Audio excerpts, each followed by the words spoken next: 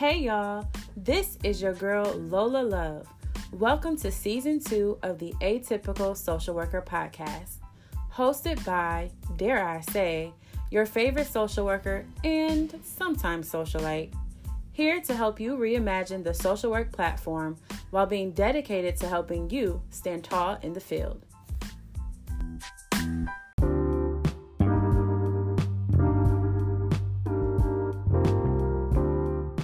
Hey y'all, welcome back to another episode of the Atypical Social Worker Podcast, a podcast by social workers, for social workers, and other helping professionals. Hosted by your girl Lola Love, the social worker and sometimes socialite.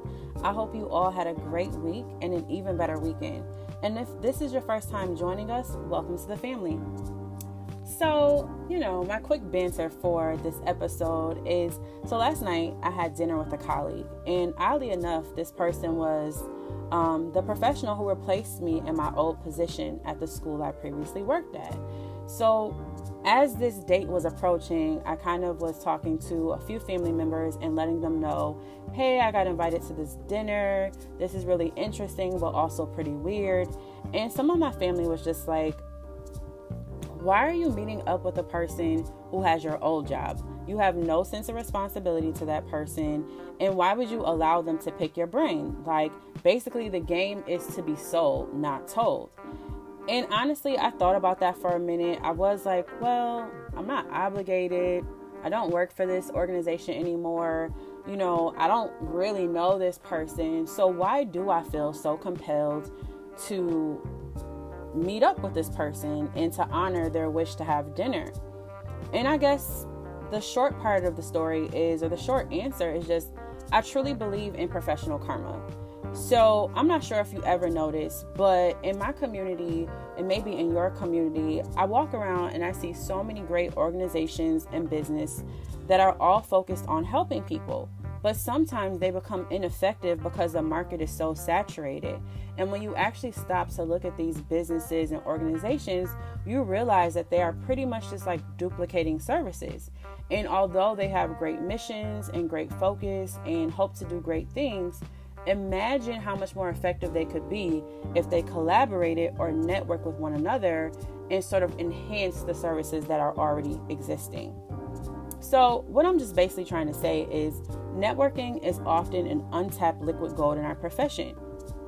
Network with people, network with organizations, network with former colleagues, network with people who take your old position. There's nothing wrong with that. Like, we should be open to sharing the resources and the knowledge that we have, because ultimately it enhances the profession as a whole, and it also gives back to the community. Sometimes we're so tunnel vision that we forget that sharing is truly caring, and that sometimes the best way to share is just to simply network. Again, it helps the community as a whole, and if that's our goal as a helping professional, again, operative word being helping, we should also be willing to extend that help to other professionals within the field. So if you are like me, you might be thinking like, Lola, networking is forced interaction. I don't do that. It overwhelms me. I get nervous. My palms get sweaty. I blubber over my words and things like that. Trust me, I am completely the same way. As much as people may meet me and say, oh my gosh, like, you seem so comfortable in front of an audience of people, or you seem amazing with public speaking.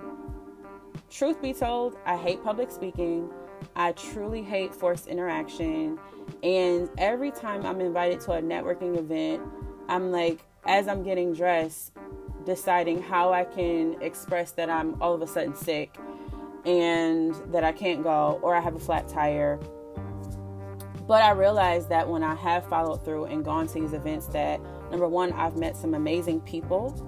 Number two, I've often encountered people that I have met before in the field. And so that instantly makes me feel more comfortable. But ultimately, I always leave with new information. And that's information that I then can take back to the workplace, or share with a family member, or share with a friend. And it has always really served the greater good of the situations that I've been in. So I truly encourage you to network, and also realize that sometimes you have to reimagine what networking is. A lot of times we think networking is getting dressed up, being packed into some hotel lobby where they're serving cocktails and appetizers.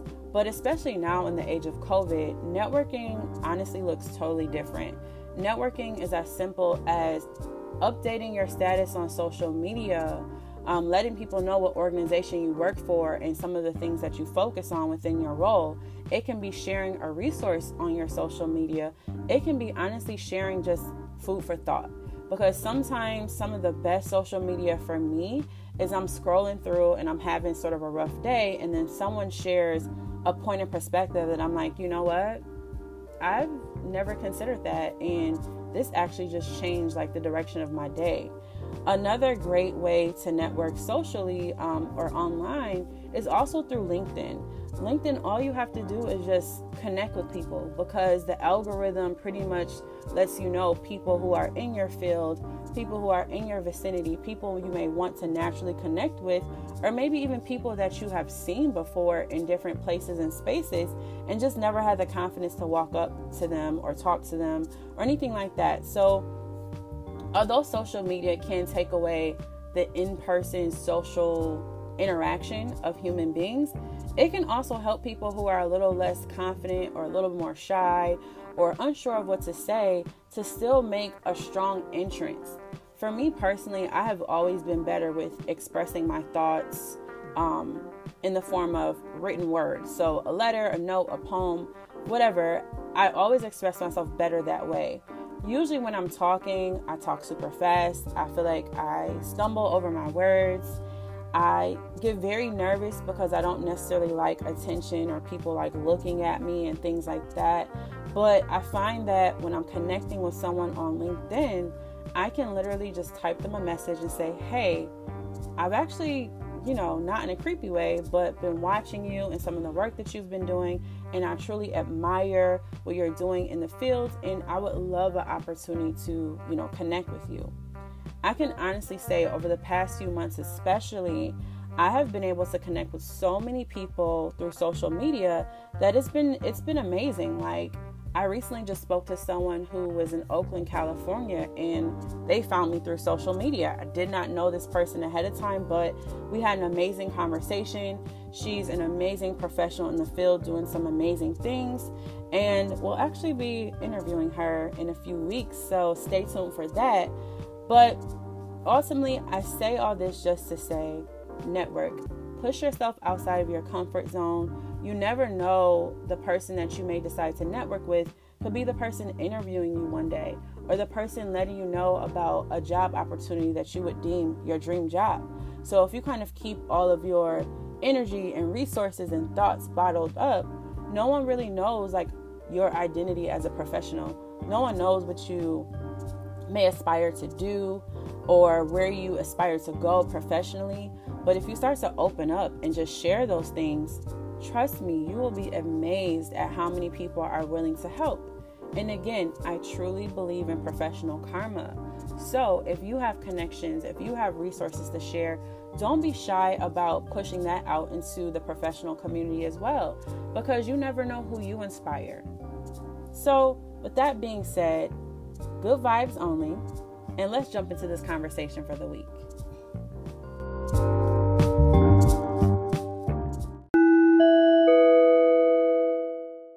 There goes my favorite sound of the week. Class is officially in session.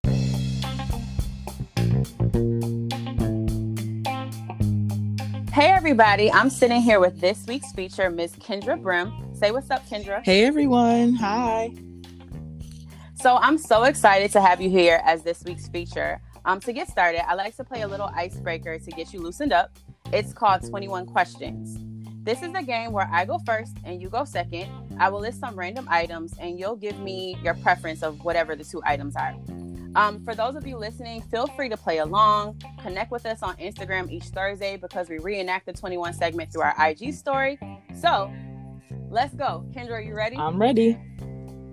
Okay, cool. So this week's category is sports. And I don't know a lot about sports, so this is going to be really weird and interesting.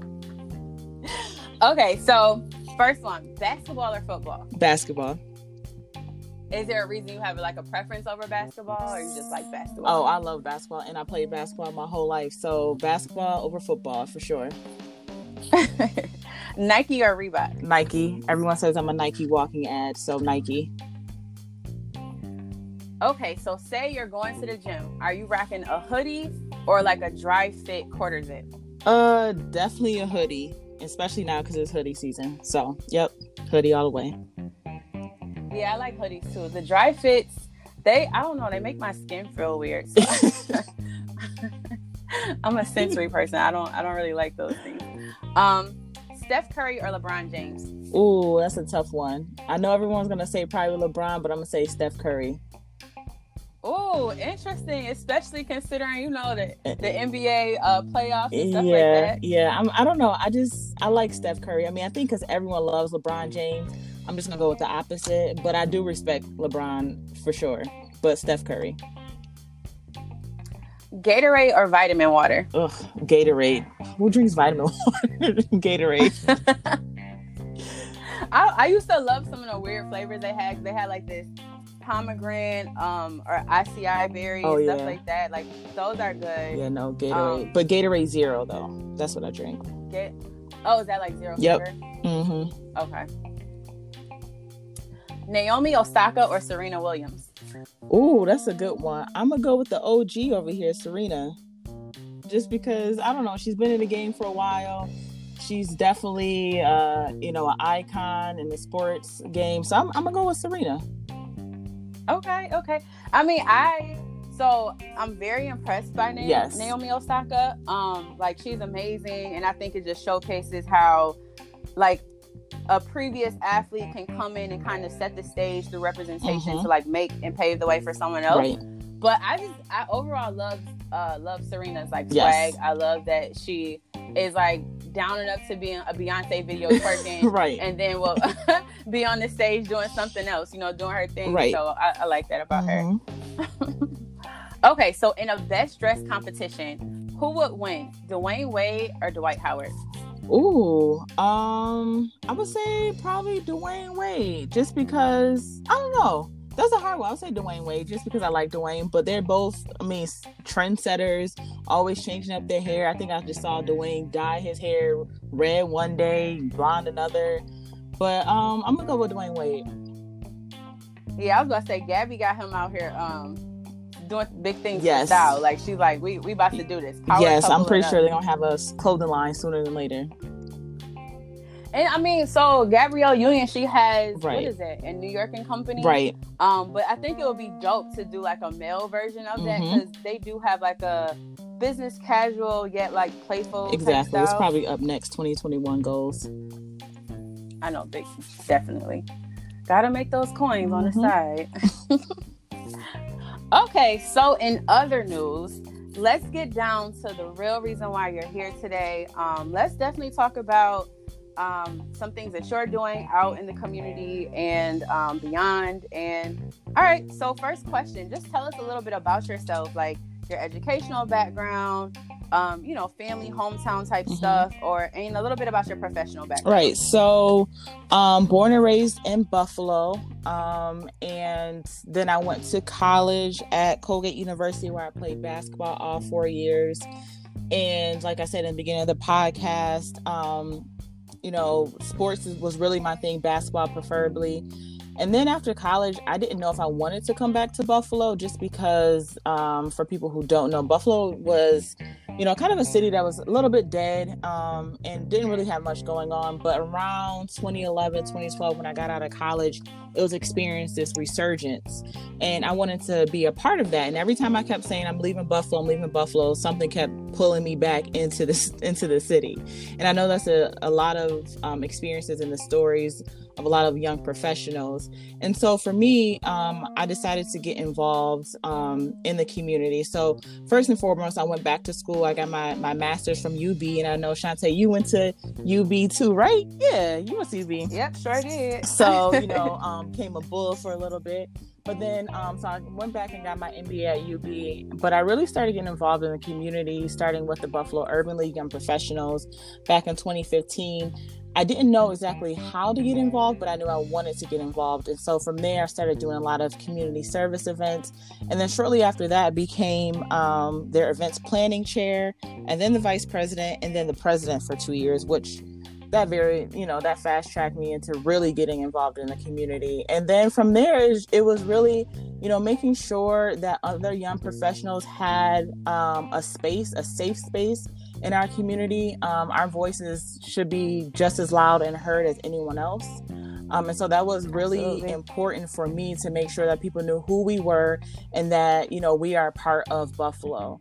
And so that was really my goal when I was the president. And then also too, focusing on volunteerism, philanthropy, advocacy work. And so a lot of that is what fuels my energy today to keep going, and really for me, permeating into majority white spaces, because that's very hard to do. But I make sure that, that's something that we need to do as a collective community. So.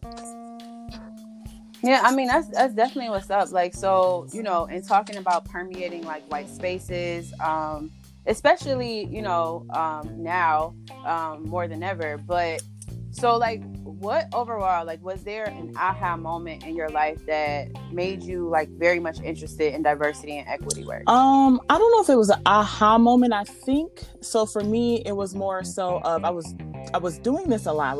I was into more, I would say, equity type work, not necessarily diversity, because I always say, people may say, okay, majority Black and majority white. That's not, when you're putting yourself into separate spaces, that's not diversity either.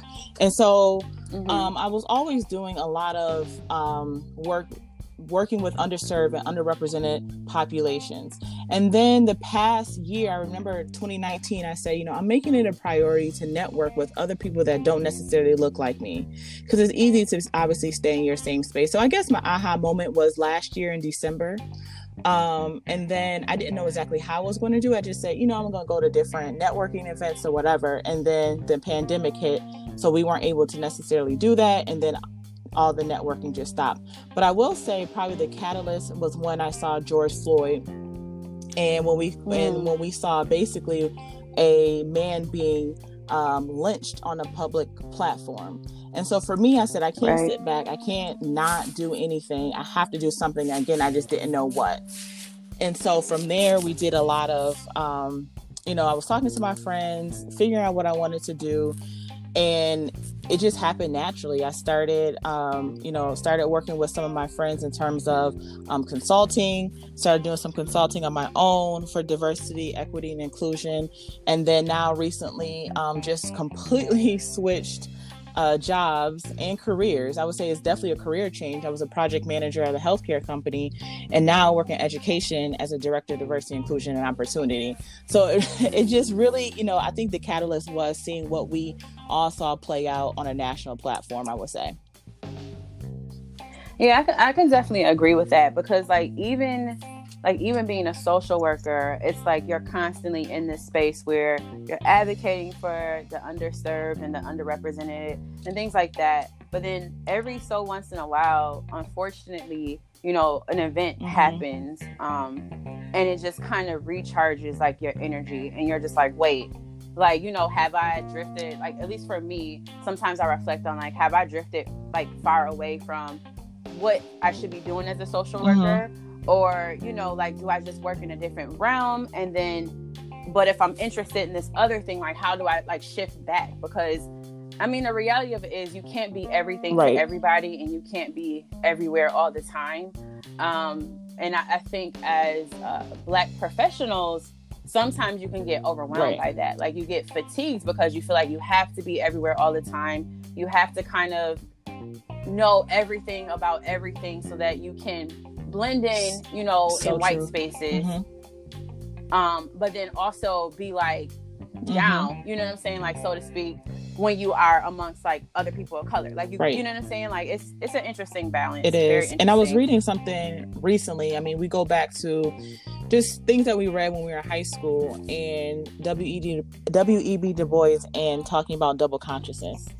and how we always have to slip back and forth into these spaces, and it does cause for fatigue, because it's also too, you're trying to figure out your total identity. But for me, it's like, I am who I am, and it's either you take it or you leave it. But I didn't come to that realization until, I would say, probably the past couple years. But you're right, you mental health is important. I know we'll talk about that, but mental health is very important, and you can't be everything to everyone. You just can't. Yeah, you definitely can't. So, okay, so along the same lines, so with everything that's going on in our country, from, like you mentioned before, like horrific events that have been recorded on camera, to the protests that have, resulted, unfair court rulings that we've seen recently, our country is really in a state of turmoil due to racial injustice. However, we're still a very consumerist country at the core, right? So a lot of things that have been going on have definitely sparked public attention, but they've also sparked the attention of corporations. So how do you feel about the current trend of like big brands like the NBA, Nike, and really damn near every company in the US rushing to publicize their diversity, equity, and inclusion efforts? So right after we had witnessed George Floyd and his death, and so many other people, Ahmaud Arbery, Breonna Taylor, everyone rushed to make a statement of Black Lives Matter. And so we talk about this all the time. Is it just lip service? Right. Some businesses who decided not to say anything at all. And there were a lot of businesses, like you said, Nike and things like that, who had a statement. They made Juneteenth a holiday for their employees. They did so many other things. But now I think that the world is kind of, quote unquote, opening back up again. People are worried about, their kids going back to school. There's so many other things to think about.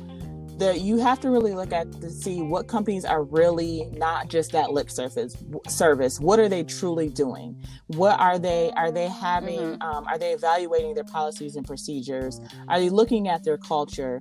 All of these things. And let's take the NBA, for example. The NBA decided that many of their arenas, since they're empty, are going to be polling places. And so we all know, get out the vote. Like, we have to go out and vote, because what we're seeing is a direct result of our current administration.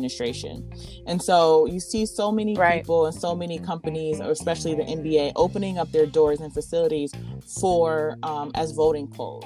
We see that a company like Old Navy, they actually are paying their employees to be poll workers. And so on top of them getting, their salary at Old Navy, they're also working and getting a day's worth of salary working at the polls through Old Navy. So there's so many different things that are going on. But then there's some other companies who said something, and then there's nothing. Nothing has changed whatsoever. Right. And so we have to really evaluate as a consumer, who are we going to support? Are we going to support what I feed? I'm a big advocate of that. If, like, for example, H&M a few years ago put out a picture of a boy who was advertising their sweatshirt and had a monkey on it. We look at Urban Outfitters. They had a sweatshirt that they were selling that was commemorating, quote unquote, the Kent State shootings years ago. And so for me, I'm really big on voting with my feet. And it may be a few dollars that I spend with them every year, but at least I know that my dollars aren't going to a company that's supporting foolishness, essentially. So I think that, right now we really have to evaluate whether a company is changing their culture. Are they changing their policies and procedures? And if not, we either hold them accountable or we walk away. Well said, because really, I think a lot of times we as a community forget that the biggest way to impact or shift the narrative or shift the direction a company is going in is by not spending our dollars. Like, at the end of the day, again, this is a consumerist society. So really, like, our choice to spend or not spend, especially because the Black dollar is just so powerful in this country, and we don't stop to think about that sometimes. We just kind of like, this is my everyday mundane shopping. I don't really think anything about it. We, set trends with the footwear that we wear, the clothes that we wear, the way we wear our hair. And so we spend. We definitely are a big part of that consumerist chain. But again, when it comes to like really knowing what's going on behind these brands and making sure that, you know, we are consciously spending our dollar, unfortunately, sometimes our community does fall a little bit short in that area. And we don't realize that we're negatively impacting ourselves. So, you know, definitely is important to like know. And I know as a community, we're really big on cancel culture, hashtag cancel culture. But for me, I see that only lasts maybe a few months. I know like a few months ago, a lot of people were saying Starbucks is canceled. But a lot of people still go to Starbucks. So, again, I think as a community, as a collective, like you said, our dollars, are powerful. And so we have to decide, you know, where we're going to spend our money. So you mentioned a little bit earlier that, you just made a shift into education. So like currently you serve as basically like the inaugural director of diversity, equity, inclusion at a local private school. So like how did that opportunity come about, and how has that experience been thus far? I was doing some consulting work with the school this summer in terms of evaluating everything from, again, like I said, culture, policy, and procedures, and just really making sure that the space was equitable for all students, and that includes Black, brown, white students, Asian, Native American, for everyone. And so I started doing consulting work, and then from there, the school realized, well, we need someone to do this full time. And so I assisted in developing the job, and then working in healthcare. I never thought I would make that switch. But again, you know, when you speak something into existence and you put something in the atmosphere and say, I need to make a change, you don't know where that change is going to come from or that opportunity. And so I wrote the job description, and then working with the president of the school, she said, well, are you willing to take the position and interview for it? And I said, well, I never thought about it, but sure. So I interviewed for it. And then a few weeks later, they offered me the position. And so now I have the inaugural position, and I was able to name it Diversity, Inclusion, and Opportunity Director. And it was really important for me to add the opportunity piece, because we need to make sure that this is a space where everyone has opportunities to prevail. And that means, you know, again, evaluating the culture. I'm really big on culture. And everyone may not have the same opportunities outside of the school, but while we're in the school, we want to make sure that everyone has the opportunity to go on, and whether they're going to school or not, you know, going to college or not, they have the same opportunities presented to themselves, to all the students. That's awesome. I'm so happy. I think it's really interesting what you said about adding the opportunity piece. And also like just that word opportunity is one that is broad enough to where, you know, hopefully it always challenges the school. And like, you know, if there's a day where you leave that position and someone else is serving that position, where they're always reflective about who needs the opportunity right now, because that changes, you know, and sometimes, like you mentioned before, we get so caught up that diversity is only Black and white, and it's not. Diversity is so much more than that. Inclusion is so much more than that.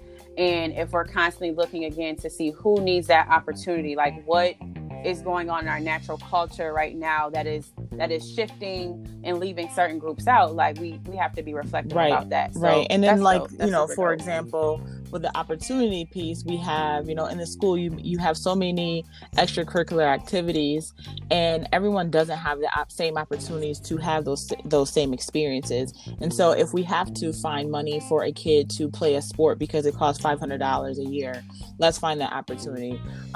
You know, if there's an opportunity for a kid to go to school, to go to college, and they may not necessarily have the money, let's find that opportunity, no matter who you are. So that was really important for me to add that in there.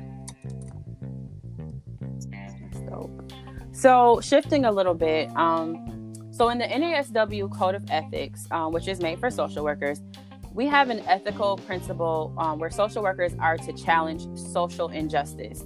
Although you may not be a social worker, you are still in a helping profession and a helping professional. So how do you feel your role will challenge social injustice, either at the school or on a So larger I think level? it's already challenging social injustice. The fact that the position is there, and that it is a very highly visible position, I think that we're already challenging injustices within the school, whether it is from, again, looking at a student's social economic status, whether it's looking at a student's race or ethnicity. We're already challenging those injustices. From a more global perspective, looking at students, but these students go out into the real world. And so are we preparing them for further learning when it comes to critical thinking, cognitive skills? All of this stuff affects diversity. So if you have diversity in the school, if you have inclusion, and if you're looking at making sure you have equitable practices, these students will make sure that in the future that they're looking at it from more of an inclusive lens and ultimately challenging social injustice. So I always say, start with our kids, start with our high school kids, start with even before, because that's who you want, who you're molding and shaping today. That's who's going to have change and influence our future. So yeah. I mean, that's definitely true. Very true. Like, kids literally are the future. So you mentioned like visibility of the role, right? So just a little bit of my own like professional experience. A lot of times where I see organizations and institutions go wrong is that when they seek to develop these roles for diversity, equity, inclusion, they don't really know where to position these roles. And sometimes where you position a role like this on your organizational structure can help or hinder the person in that role and just the general platform. So do you feel that in systems of education, and you can think about like the institution that you work for or just other institutions, do you think it's important that DEI officers have a level of autonomy? And with that autonomy, do you think that they should report like directly to the president or the CEO, or should they be housed in like an HR department or another branch? When we look at, this role of diversity inclusion officer for most organizations are new. And what I am seeing is that a lot of organizations are putting this role within HR, and I don't believe that's necessarily something that they should be doing, because when you're looking at the DEI role, you're looking at not only corporate social responsibility, but you're also looking at marketing and communications. You're looking at procurement practices within policies and procedures. One thing that I'm really making sure that I do is that when we're doing trainings, we're producing RFPs to make sure that we're having more so of a diverse, taking things from a diverse lens, but also having people from all types of backgrounds and not just who we all know personally. You're also looking at, inclusive research and designs as well as governance. So there's so many things that from a DI perspective does not fall underneath HR. And so for that, we have to make sure that it is in a highly visible area. The position that I have reports directly to the president, and then the president reports to the board. Also, too, I'm a part of those board conversations. So I'm at the board meetings. I'm giving presentations. They want to know the voices of the students. What are the students saying? What are the students doing? How do they feel about this new role? They want to know directly from me how this role really fits into the school and the community. And so if you pigeonhole this into an HR role, you're not really going to, you're only going to tell part of the story. And so, I do encourage people who have a DEI role to not put it under HR and to give it the credit that it deserves and put it in a more highly visible area, like, the C-suite level or the president's office. I mean, that's definitely very well said. I definitely echo all of that.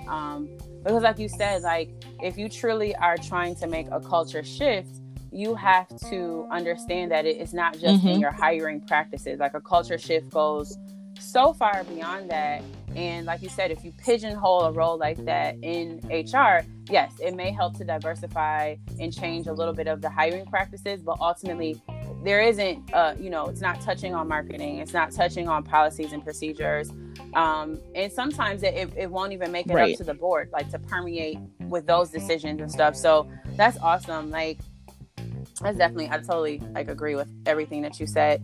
I think also another thing that is important for organizations to remember is that with any effort or any shift that you are taking seriously, you have to kind of put your money where your mouth is. So there has to be a realistic budget for a person in the role, but also for the work that they're supposed to do. So if some of the work is programming, then you have to make sure you have programming dollars. Like, it can't just be like, oh yeah, just make that happen. Right. And that's the like, and sometimes I see they just say, okay, we have, we have the position, now go and do your job. And that's another thing too, is that, okay, you need, like you said, you need to have a sufficient budget. And then also too, the role of DEI does not just lie within the DEI office. It lies with everyone. And so you can't just like, okay, I have this role, now we're done. No, how are you effectively contributing to the change within the organization? And then the other thing too is a level of transparency. A lot of people don't want to hear or see some of the issues that they have going on internally. And so when it comes out of HR, now you have this level of transparency. And then you're able to truly benchmark where you are and then where you're going to be in the future. Do you see yourself like trying to, because I know one of the things that I experienced in a previous role was like, you have to understand that sometimes when you walk into an organization where nothing like that has existed before, where maybe they thought they were being inclusive and diverse, but there was no real like plan for it. In a previous role that I had, I realized that, oh my gosh, like people's understanding of, number one, what diversity, equity, inclusion is, or just being aware of implicit and explicit bias was on so many different levels that like we had to take a step back and like say, let's provide a baseline understanding of like, one, these terms, but then also like provide you with a space to self-reflect, to see like where you are, because I think naturally no one wants to be seen as a racist. No one wants to be seen as being someone who discriminates towards someone else. But the reality of it is, if you're not self-reflective, you don't know how your, implicit or explicit bias is operating when you're not in tune. So like, do you feel like, or do you have a plan to provide like base level training for the professionals at the school, or is that something that is being worked on in a different way? So definitely providing training. That is, so again, going back to that whole RFP process, before they had training that was very loosely based. And it was, oh, I know this person, and give awesome trainings. Now I'm really forcing the school to really look at who's doing the training. And then also too, are we having other trainings where we can have follow-ups, because it's not just a one and done. So ideally what I want to do is put a program behind it, where the first part is the training. And so that will happen in the spring. And that will go from every person that's in the school, from students, administration, faculty, and staff. And then hopefully my goal is to reach parents as well, because we know that parents are heavily influenced. They have influenced their children. And so if we can kind of change the way that some of the parents think, some of their biases that they think they don't have, I think ultimately it will make for a better school and community. And so I am doing training. And then, also making sure that we form an internal DEI task force as well. And that will also contribute to the overall success of this role. So yeah. That's awesome. That's definitely awesome. So like along the same lines, like in your opinion, how will you know that your efforts, the efforts of your role have been effective? Like if you had to reflect on what you want things to look like maybe a year or 2 years down the line, right? How will you know things have been there's working? Two things. The first one is obviously benchmarking and doing surveys as to the attitudes of I call them our stakeholders. When we look at some of the attitudes in general of some students, more so of the students who are of color, they increasingly get more disenfranchised over the years. And so we have to look at as to why.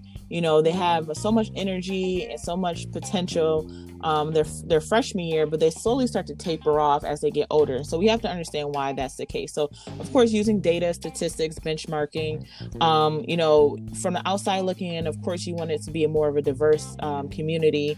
I think, you always want to look at statistics and percentages. But besides the benchmarking thing, the second thing is also language. There's a lot of times that we hear, not just in schools, but just in general, we hear a lot of language saying, oh, they come from scary neighborhoods, or they this, or they that, they are having a hard time, they. And so I think if we can change the language that we have, I think that will help as well. Instead of saying, for me, I always say when I was going into the majority white spaces, it was a scary environment for me. Most, outside looking in, you may say, oh, it's not, very nice neighborhood, very nice houses, whatever the case may be, but that's not what I'm used to. So we have to have those discussions as to what that truly means. So for me, it's benchmarking, using statistics and data. And then the second thing is changing the language and how we view things. And that goes back to those biases that we're talking about, that training that we spoke about earlier. That makes sense. I mean, and I really like how you emphasize the fact that it's very easy, being someone that also works in higher education or works in education. So you definitely do see it where some of the previous students I worked with, their freshman year or first semester, like you said, they were energetic, like the world was their oyster. They had all this promise. And then you would catch that same student the next semester or a year later, and they're just like, I just can't wait to be done. Or I don't know if I'm supposed to be here. And maybe I, bit off more than I can chew. And it's just like, wait, no. You deserve to be here. We need you here. And how can we work together to make sure that you truly understand that and feel that? And so much of that also goes back to how those students interact with their teachers. And the ways in which teachers also make them feel included, in the classroom, or, the ways in which they, kind of, I don't know, even in just open discussions, they kind of make that student feel included in the curriculum, because you may not be able to change what the curriculum looks like, but you can always be that teacher that goes above and beyond to bring in outside information into the curriculum or lesson to make people feel included. So an example I'll give is I used to work with nursing students, and one of the biggest things is when you would talk about teaching students how to recognize that somebody is cyanotic or losing oxygen or has can't breathe. You're typically taught as a nurse that people turn blue. Black people don't turn blue. Depending on your shade and hue, if you wait till a black person turn blue, they're dead already. So some of the teachers realized that and really said, hey, we're going to show you other ways to recognize that a person of color has, a lack of oxygen, because we recognize that this is something that was put out there in the curriculum, but was only considering, one type of person. So I don't know. I think, like you said, it's important to kind of look at all the different levels that play a part into making students of color feel disenfranchised in environments and stuff like that, and attacking it from all different levels, because it's not one person's one area. Role and responsibility too. Yeah. Absolutely. And that's a good point, because like you said, a lot of times organizations will get a DEI professional and say well, we did our job and that's it. And it's no. It's a collective effort. And if it doesn't become a collective effort, we will literally go 5 steps forward to move 10 steps back. So along the lines of the election, do you feel that this year's election will have an impact on the future emphasis of diversity and equity efforts in businesses and systems of education? So I think that for this year's election, there's so many things that we can say about this year's election as well. But I think that, it definitely will have an impact on DEI efforts. We even see it right now being played out because, like you said, tensions are at an all-time high. There's so many things that are happening from a racial injustice lens, and it's really forcing organizations to look at their practices. But I think after the election, again, like anything else, it may die down. And so those businesses that are really made statements, said Juneteenth was a holiday, making sure that they're looking at their policies and procedures. I think after the election, we'll really see our businesses really changing their habits. Are they really looking at their systems and the way that they do things? So I think, again, we can't evaluate things off the election, but post-election, that's when we'll truly start to see if any organizations are making changes. I definitely agree. Like, it's interesting because, like you said, like, unfortunately, the current administration has really highlighted a lot of the divides in this country. And I think, it's been going on, obviously, since this administration started. But I think in the last, 6 to 8 months to a year, it's gotten so heightened that people who were not originally uncomfortable started to get uncomfortable. And we're like, oh my gosh, we got to do something. And hence the creation of these roles, the statements that we see that are put out there. I mean, just even, I think what is really one of the biggest things that I paid attention to, which I was like, oh, wow, this is interesting, was when the NFL finally made a statement, because we know the struggle of Colin Kaepernick for so long and how he was pretty much just like blackballed from the industry. And for them to come around and finally make a statement and to, be doing things that are like, hey, we just want to let you know that we're on board. It's just like, wow, was it finally that either enough players were like, this is ridiculous, or was it that the situations that have played out in our country finally made people at the upper levels of the NFL like uncomfortable themselves and was like, oh no, I don't want to be on this side of the story. Right. And I think also too, though, a lot of it has to do with money and the dollar and the bottom line. A lot of organizations realize, like you said earlier, like our dollars matter. And so I think they started to see some effects when it comes to money. I mean, when the Milwaukee Bucks walked out, and they didn't even come on the court early on in the playoffs because of what they saw happening and playing out right in their home or right around their hometown. I think that's when sports teams really thought like, wow, they have power, we have power. And so that's where we saw the statements. But I really am hoping that some of this, the talk kind of stays the same. Everyone is energized. Black Lives Matter. We see it posted everywhere. But we'll really start to see, once the world truly open up, does Black lives truly matter? Yeah, definitely agree with that one.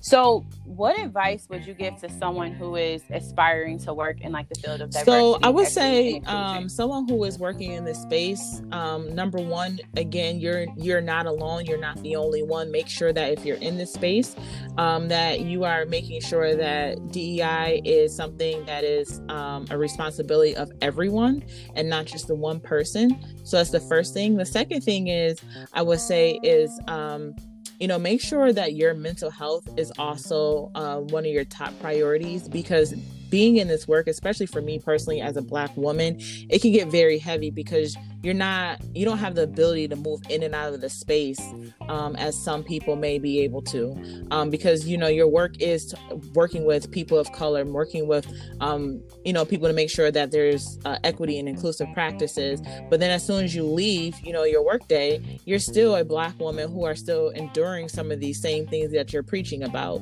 So mental health is very important. For me, I watch Netflix a lot.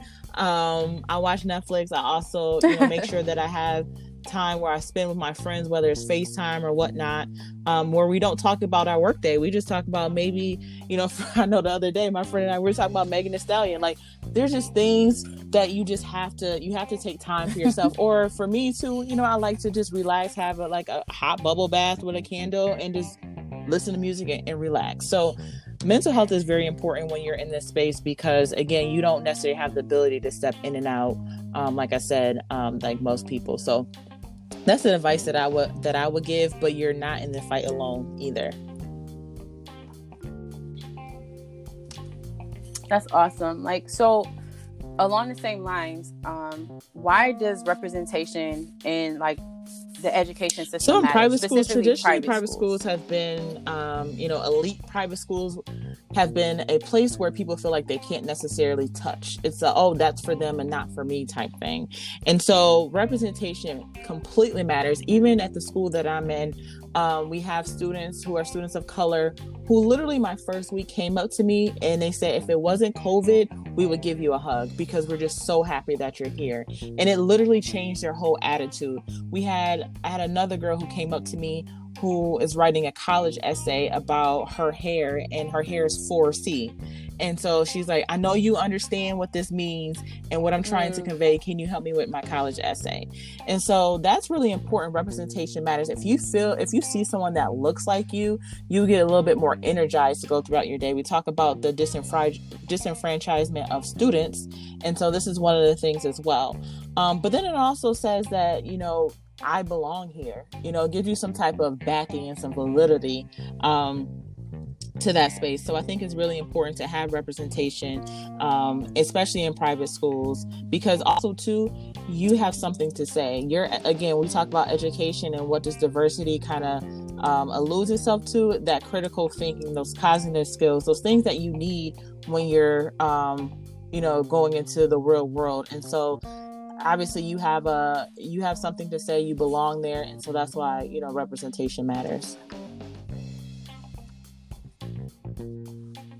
Yeah, I mean that's dope about the college essay, like super dope. Like I met a woman a couple of years ago who was actually doing her PhD around Black women in hair, and I just thought it was so amazing because people don't realize how deeply rooted and ingrained a Black woman's hair is in their identity, and the struggles that you go through as a Black woman when you're trying to decide professionally, like, what do I do? Like, do I straighten it? Do I keep it the way it is? Is that going to, decrease my opportunities and chances in the space if I choose to wear my hair this way versus that way? The microaggressions that you might have to deal with in a workspace because of the way your hair naturally is.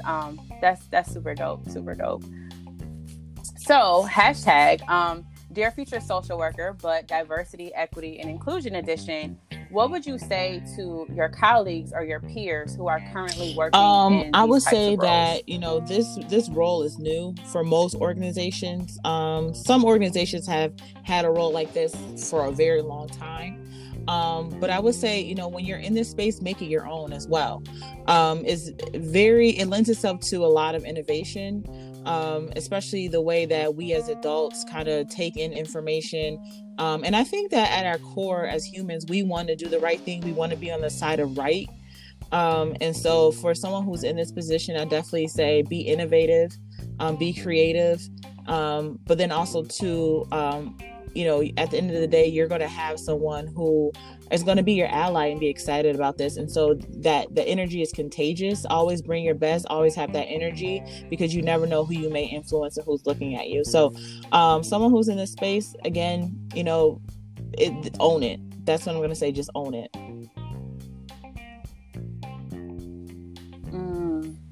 All right. So I normally like to end on a higher note because sometimes these topics can get, a little weighty, and I like to send people off a little light.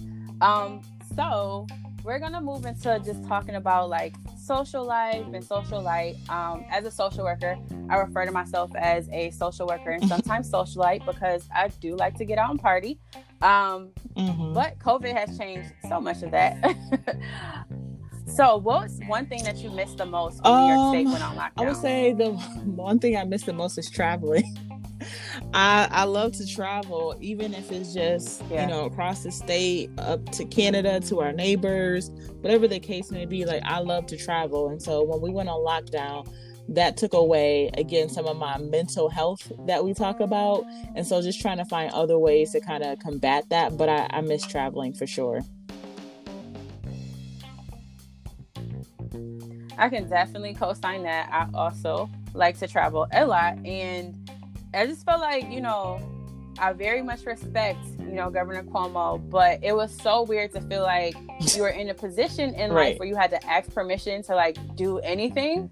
And it was just like, wait, where do I live right now? Like, what country is this?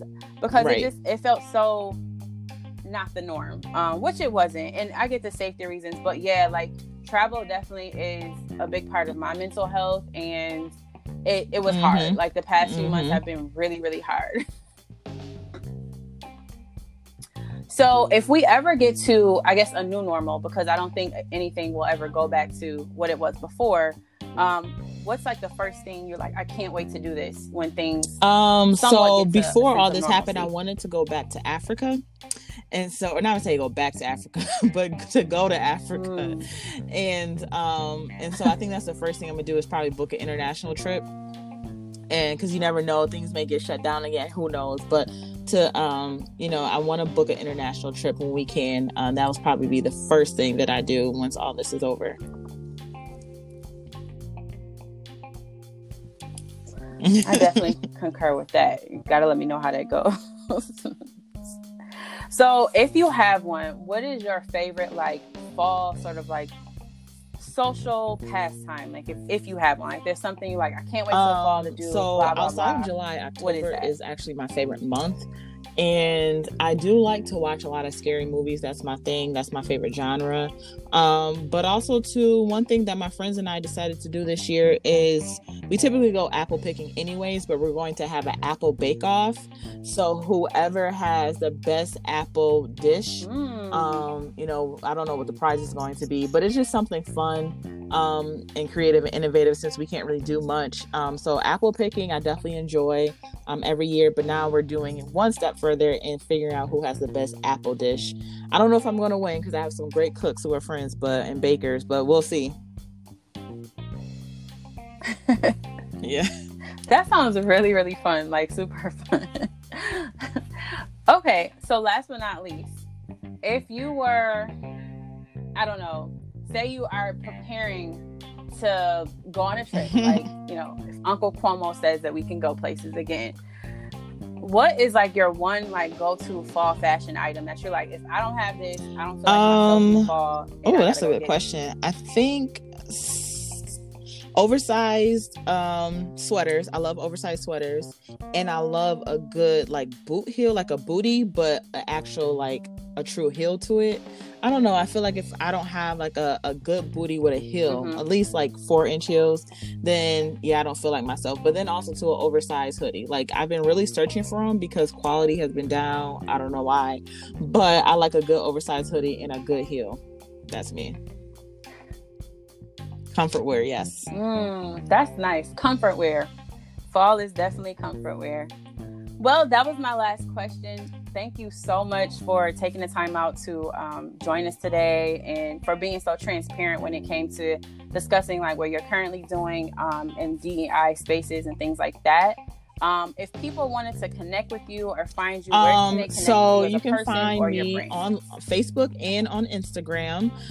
Facebook is Kendra Brim. Instagram is Savannah_K. Savannah is my middle name, and I actually love my middle name more so than my first name, but it's Savannah K, SAVANNAH_KKAY. So you can find me on there, as well as LinkedIn, which is just Kendra Brim. Oh yeah, so my friend and make sure you plug your podcast too. We call it KUA for short.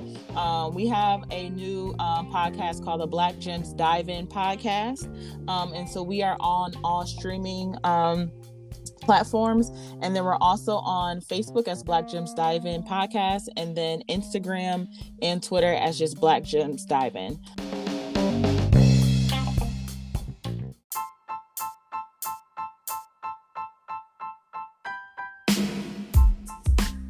Well, that's it for this week's episode of the Atypical Social Worker Podcast. Thank you so much for joining your girl Lola Love for yet another week. And remember, authenticity leads to diversity. Remember to always bring your full and complete self to work because your experiences matter. They diversify the field and also add to the voices of advocacy for the people that we support. And also, don't forget to get out there and network your butt off. Networking is a very underutilized tool at times, but it literally can be the lifeline of the helping community. People that have been in the game for a long time have a lot to offer, just like people who are new to the social work field also have a lot to offer because the world is continuously changing. Also, remember that you are going to make mistakes. So networking is a great way to learn and grow from the mistakes that we are all going to make in the field. Definitely connect yourself with people who have made mistakes and aren't afraid to talk about the mistakes that they made and how they overcame those mistakes. So, again, be yourself, do you, and the field will be all the more better because of it. So until next week, stay atypical yet intentional. Don't forget to follow us on Instagram at atypical_social_worker_podcast and check out the website at www.atypicalsocialworker.com. Love, peace, and see you next week.